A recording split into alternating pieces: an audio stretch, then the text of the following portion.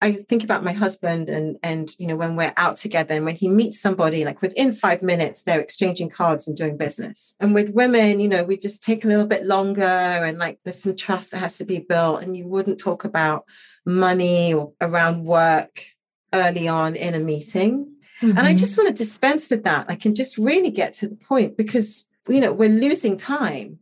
Yes. When you look at the stats around women in positions of power, like we are currently, I think, 8% of Fortune 500 sort of CEOs. And it hovers, somewhere between like 4 and 8, depending on when you ask the question. And, and it's ridiculous. And it cuts across other areas of like politics, society, culture.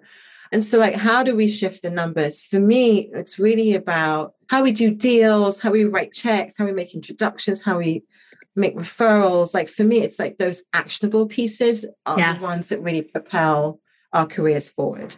Hi there, it's Kanika.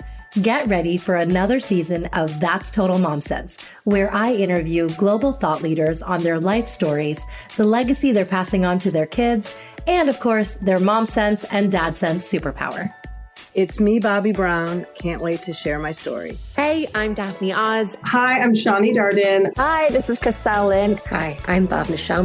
Hi, this is Tony Leroy. Hi, I'm Shannon Lee. Hi, I'm Farnoosh Tarabi. Hi, this is Michael Perry, founder of Maple, and you're listening to me on That's Total Mom Sense. It's our mission to be inclusive, so we're having dads pull up a seat at the table.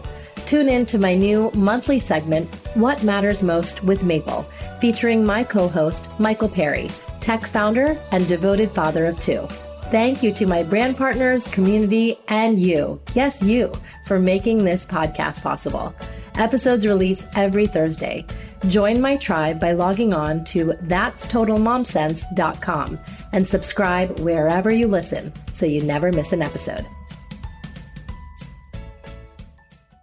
Poku Spalding is an entrepreneur and women's advocate born in the UK and raised between London and Accra. She is the founder and CEO of the We Suite, a private membership community and peer learning platform for women in leadership.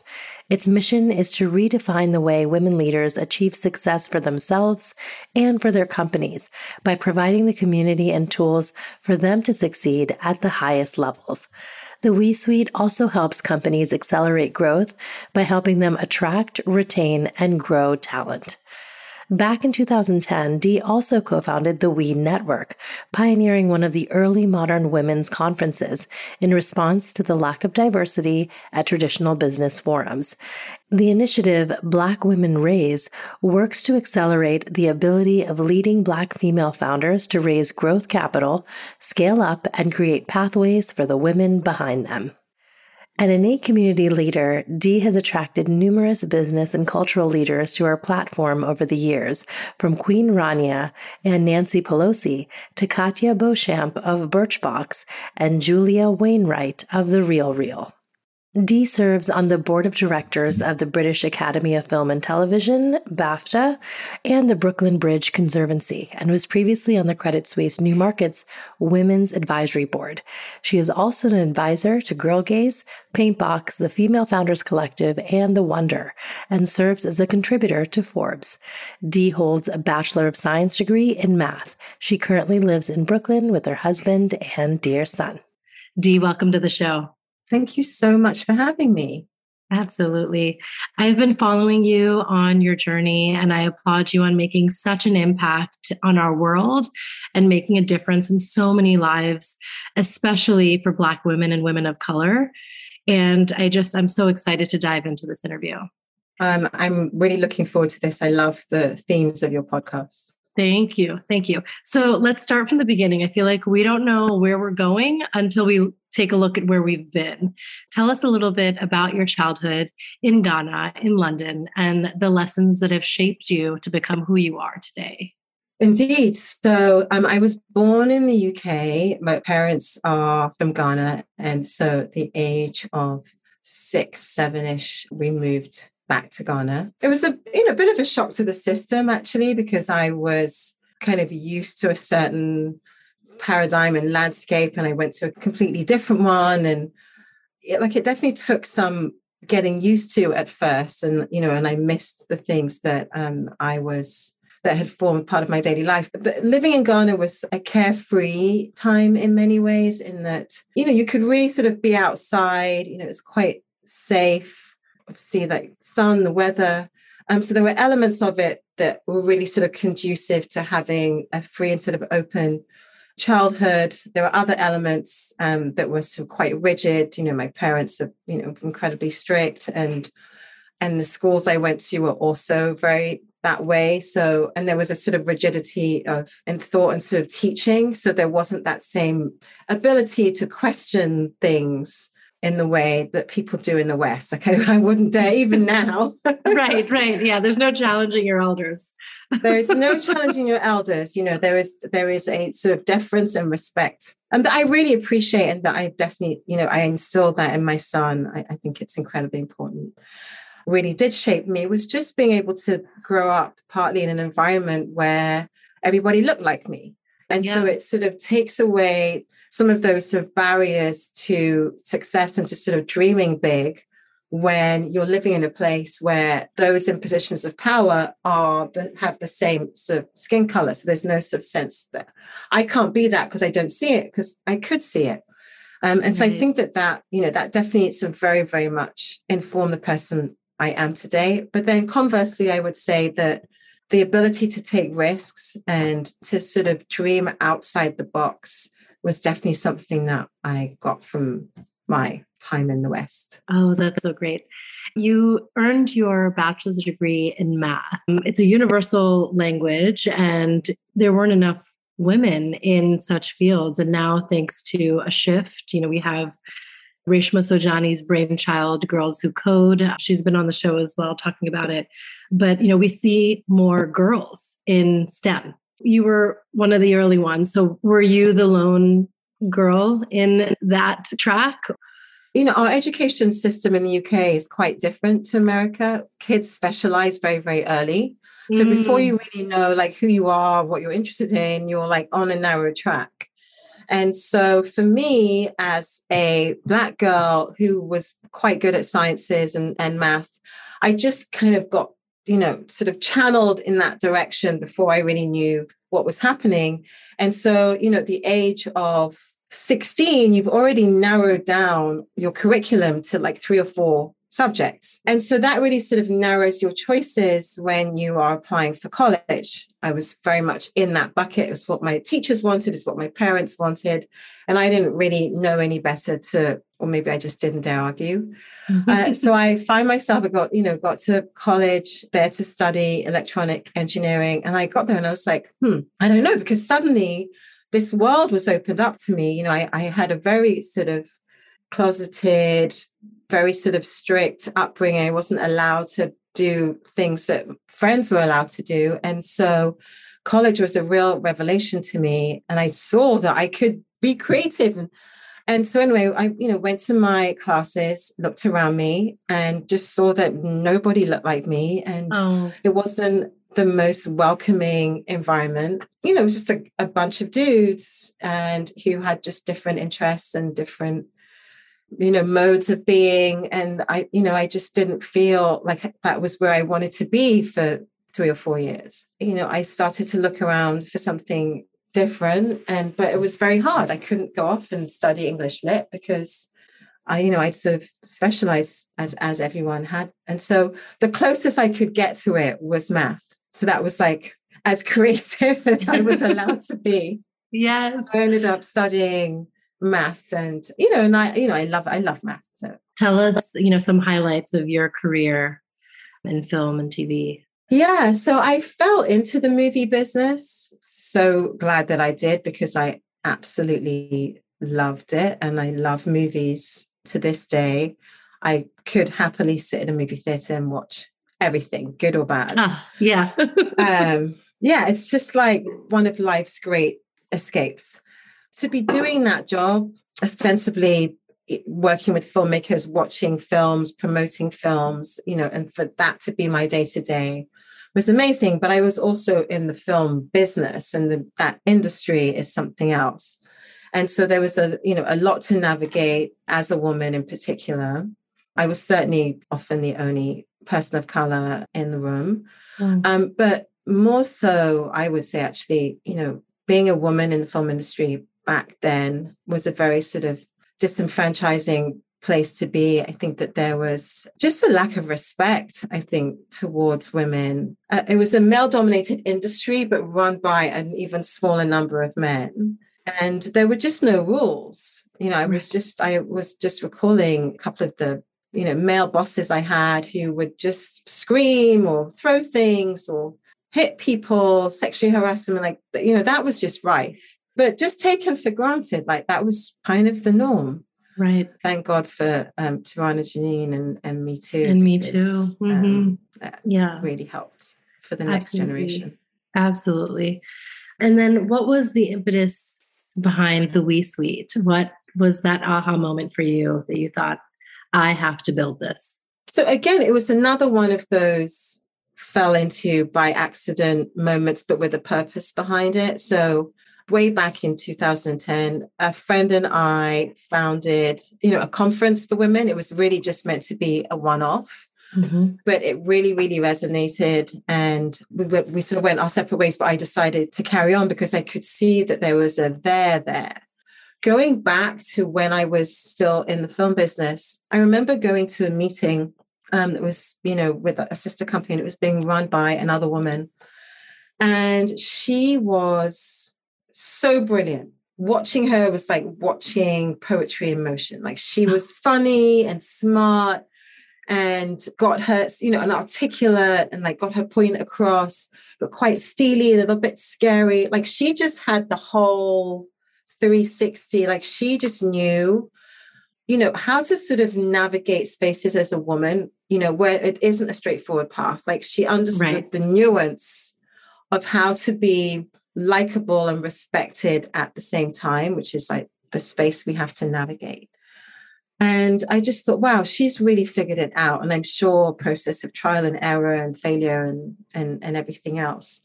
And I would just love to have her in my corner. That's really like what the We Suite is about. It's like bringing together women who've reached a certain level in their careers, by different means, different journeys. We've navigated many of the same things, but, by a slightly different path, and just bringing all of that knowledge and nuance together to help us sort of troubleshoot for the next level. Because I think that there's a certain, like when you're coming up the ladder, you're learning how to do your job. You're learning how to find your voice, be a leader, all those things. And then once you sort of hit leadership, then it really becomes about the nuance of getting into the right rooms, navigating the invisible rules. And that's really like something that can't be taught. It's something that you learn by process of trial and error, or you learn from your peers. Right. And so there is so much that I wish I'd known that I know now that I can pass along to, friends and colleagues. And so that's really, what the We Suite is about, is like that kind of community that is really anchored in sharing our journeys and stories. Yes. You actually have your own philosophy for paying it forward through peer sponsorship versus just mentorship. So can you kind of delve into what that means? Yes. So one thing that I did not want to create was just a community where it was just about sort of support and kumbaya and hugs, but like a community, but more focused on like being super actionable and transactional. I think about my husband and when we're out together and when he meets somebody, like within 5 minutes, they're exchanging cards and doing business. And with women, we just take a little bit longer, and like there's some trust that has to be built, and you wouldn't talk about money or around work early on in a meeting. And I just want to dispense with that. I can just really get to the point, because, we're losing time. Yes. When you look at the stats around women in positions of power, like we are currently, I think, 8% of Fortune 500 sort of CEOs. And it hovers, somewhere between like 4 and 8, depending on when you ask the question. And, and it's ridiculous. And it cuts across other areas of like politics, society, culture. And so like, how do we shift the numbers? For me, it's really about how we do deals, how we write checks, how we make introductions, how we make referrals. Like for me, it's like those actionable pieces are the ones that really propel our careers forward. And speaking of mentors, I want to congratulate you on winning gold at the Anthem Awards for the Webbies for your 2 million mentor minutes. That is incredible. You know, what a brilliant concept to begin with, and to see it through, just so remarkable. Thank you so much. I mean, again, like that's something that, you know, it's an idea I had that I shared with the We Suite members, you know, like what, you know, at the time, women were leaving the workforce in droves, and I didn't blame them. Like I was, you know, exhausted, tired to my core. And so there was this sort of sense of sort of helplessness, like what can we do to be part of the solution? And really all that we had to give was our time. You know, when you lose a job or, you know, you are out of the workforce, like one of the hardest things is to figure out what your next steps are. You know, you're sort of out of the industry, and so you have to figure out like how to get back in, how to sort of reconnect. And so, you know, it was really about like, how can we give our time to help women who are in a really tough place and feeling doubly isolated because of the pandemic? How do we give, you know, some of our time and expertise and insight to help them figure out the next steps? So I'm so sort of thrilled about that campaign and really want to bring it back sometime soon as well. Yeah, I love that. Tell us about Black Women Raise, and, you know, how you're helping these women, you know, raise capital, which, you know, you're literally going against the odds. Like Black women start businesses at a higher rate than any other demographic.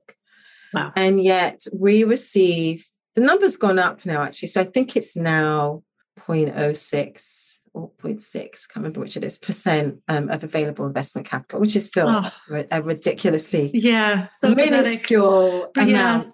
And so again, it's like, how do you compete on an equal playing field, you know, in trying to build a business when you don't have capital? You're trying to build something, that's high scale and can compete in this sort of tech environment. You need funding to build the infrastructure and to build the team to really grow. And something like 61% of Black-owned businesses are self-funded. How do you scale yourself?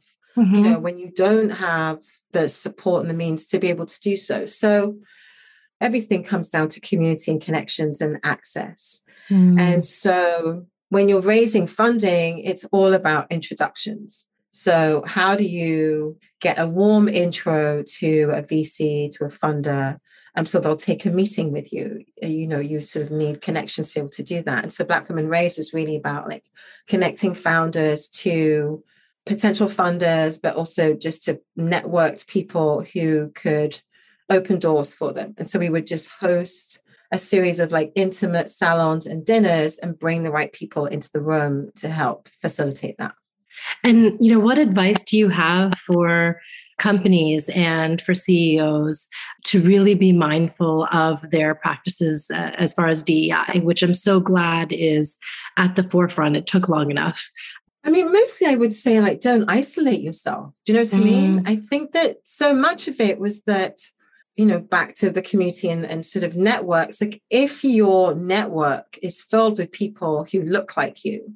So if you are a older white guy and all your friends are older white guys and you talk about older white guy problems, like what the real world is navigating, what your sort of youngest, most junior employees, what your most marginalized employees are really navigating on a daily basis. And people tend to do the right thing when they really understand, you know, when there's sort of empathy involved. I think it's very hard to just say, do this. I mean, obviously people eventually have to be forced into changing, but, you know, I find that storytelling is really the most effective way of shifting mindsets and like hearing an individual story, understanding my story, where I came from, how I got to where I am.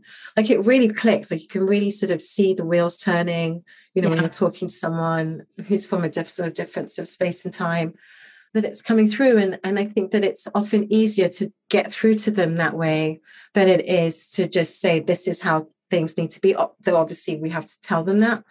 And I think it's why, you so often hear that men with daughters are more likely to pay their female employees fairly than men without. They see, their daughters, they empathize with the struggle. They understand they don't want that. They want their daughters to sort of experience, a fair and equal workplace. And so they understand. Yes. And so it's the same thing. So I would just say, like, don't isolate yourself, like be amongst your teams, be really focused, especially if you are a company that is not diverse and does not have a strong work culture, like set targets and stick to them, like, and I've seen a lot of companies are now putting those targets against sort of company, employee bonuses. So like, you have to sort of meet those targets in order to get a pay raise or, get your sort of end of year bonus or however that's structured. So like you have to sort of force people to be uncomfortable, to think outside the box, as opposed to tapping into the same networks over and over whenever they're hiring. And I hear it all the time. Like, I can't, but I'm trying. Well, try harder. Like, right. So right. When your bonuses and pay structure is sort of predicated on achieving diversity targets, that's an incentive. Yes. This year marked the nomination of Ketanji Onyeka Brown-Jackson to be an Associate Justice of the Supreme Court of the United States. What sentiments do you have, seeing her, embracing her African roots? And she's such a powerful woman and about to take on one of the most powerful positions in our country.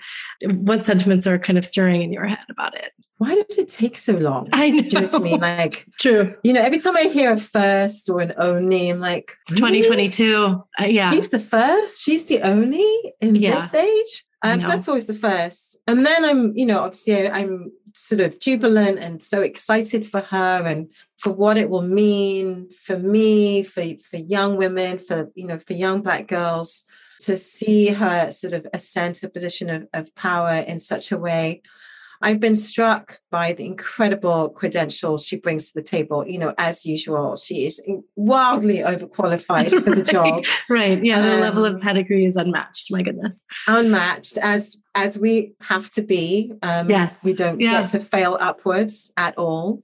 So very aware and so very conscious of that. Have been, watching her go through the hearings and obviously comport herself with such sort of dignity and poise and, just such sort of intelligence and, and she's being asked some ridiculously silly questions at times and she's probably used to it.